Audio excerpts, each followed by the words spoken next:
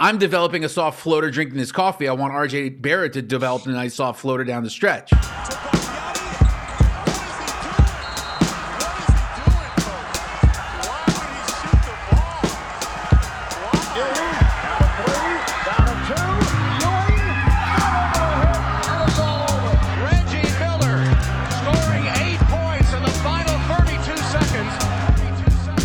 Moutier, get to work, kid. And I can tell you from what we've heard, I think we're going to have a very successful offseason when it comes to free agents. Welcome to the Knicks Bait Podcast. Yeah. We're here to catch you up on everything Knicks in a blunt's worth of time. Here. We got 3 Knicks addicts. Dougie Fresh, how do you feel? Austin Rivers brought the bebop to the Jazz, brought the bebop to that ass. I love the energy. D-Boy? Here. An operatic yurt for a win on Broadway. And it's me, original Sad Knicks fan, Monty. Look it up. You know how it is. Final score, Knicks 112, Jazz 100. Walt Suit left us with one important question. Orange, you glad you watched the Knicks tonight? We're going to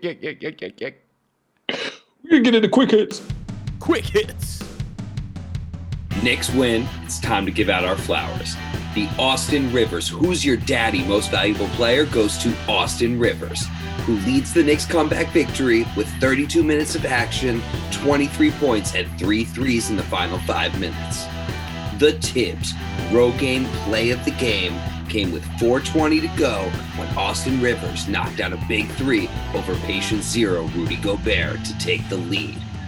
The Jay-Z Heart of the City trophy goes to Austin Rivers, who scored 14 points in a row to seal the game. And the Scottie Pippen Most Underpaid Scholarship Award goes to Austin Rivers, making the reigning Defensive Player of the Year look foolish at a measly $3.3 million a year. And the sad stat of the game, for the 8th consecutive game, Austin Rivers did not start. Fellas, it was a tough day to be an American, as it has been for the last 4 years.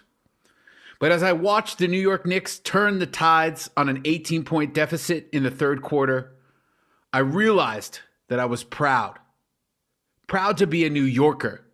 Proud to be rooting for a team that finally represented the fight and toughness that we all in New York have been representing all our lives. Win or lose, on a night where everyone had every excuse to quit, to give up, to lose hope, these New York Knicks did not. Thank you, New York Knicks, for making this day suck a lot less. This day in Sad Knicks history, January 6, 2003, Magic defeated the Knicks 103-100.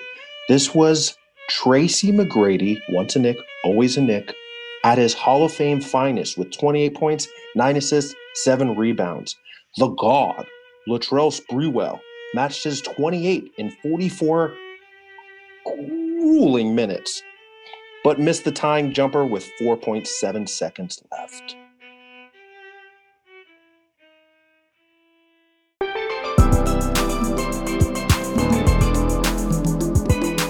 Shot clock at 3. Rivers steps behind the arc, fires and hits over Gobert. Every game, the last 2 or 3 games, he's come up with a big 3-ball. Astounding action by Rivers. So, fellas, in light of the Knicks' existential crisis that they're going through by winning games, we won this game off of the grit and toughness with our veterans down the stretch. It was Austin Rivers. It was Julius Randle. It was Reggie Bullock, making the Knicks look good against a Utah Jazz team that has owned them for like the last 4 years. I'm starting to believe that the culture is changing and that guys like Rivers making huge shots down the stretch, unafraid to put the ball up in the air with Rudy Gobert's giant infected hand in his face, Those are the guys that are starting to change things around for us. And it's okay for young guys like Barrett and Quickly sometimes to watch and learn. Get out of here. How can RJ Barrett not play in the fourth? How can Immanuel Quickly, after leading the Knicks to victory in the last game, not touch the court in the second half? What kind of message, what kind of culture is that where you win a game and the next day you're not trusted because you've been having a less good game? How are we developing our young players is the number one question that I believe in for the Knicks, because we are not a winning franchise. Kevin Knox played 16 minutes.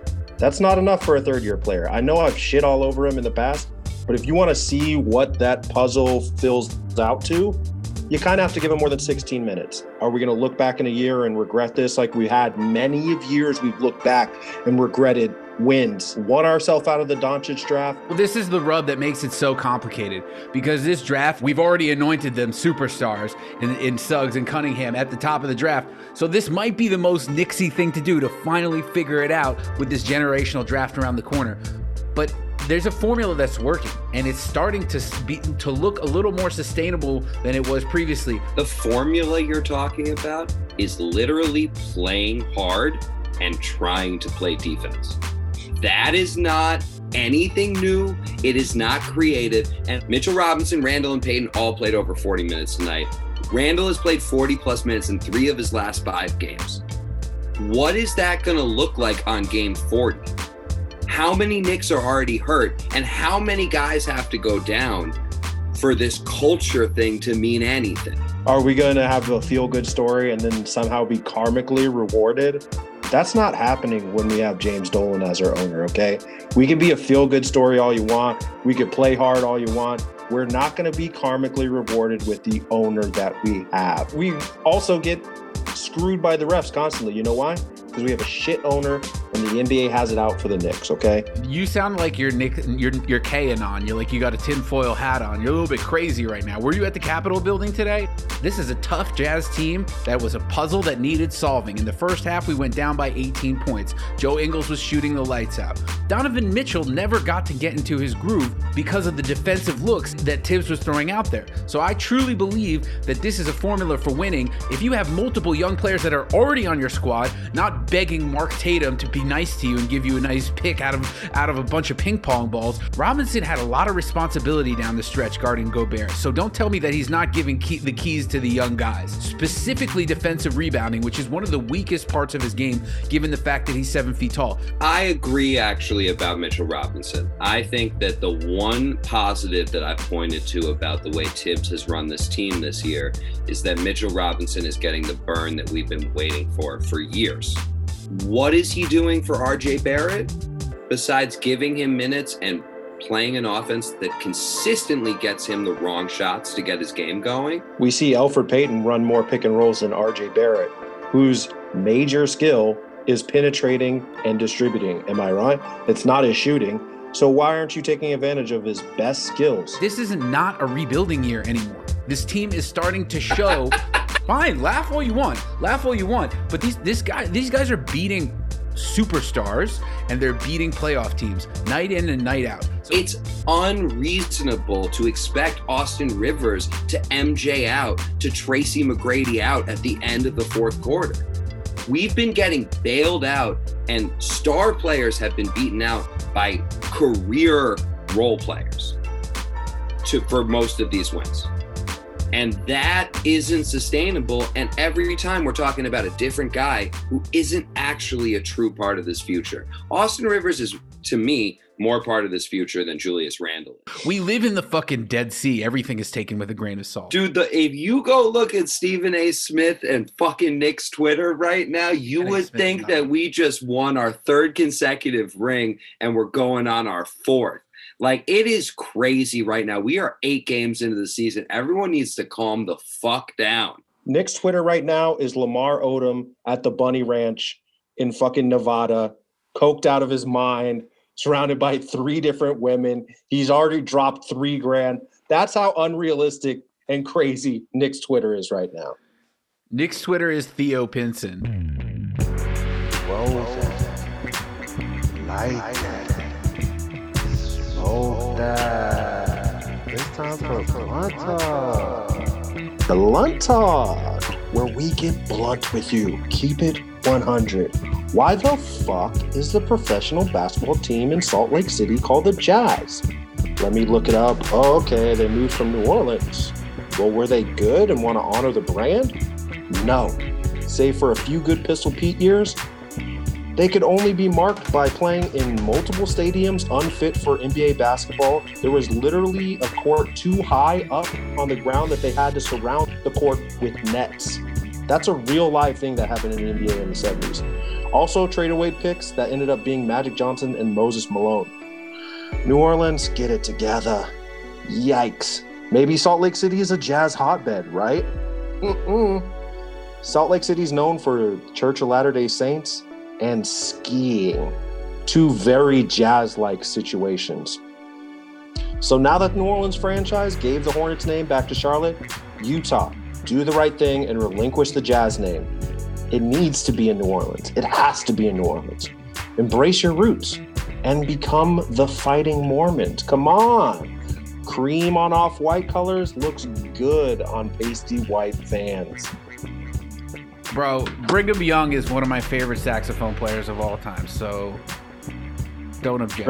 Brigham Young had 15 wives and 56 children.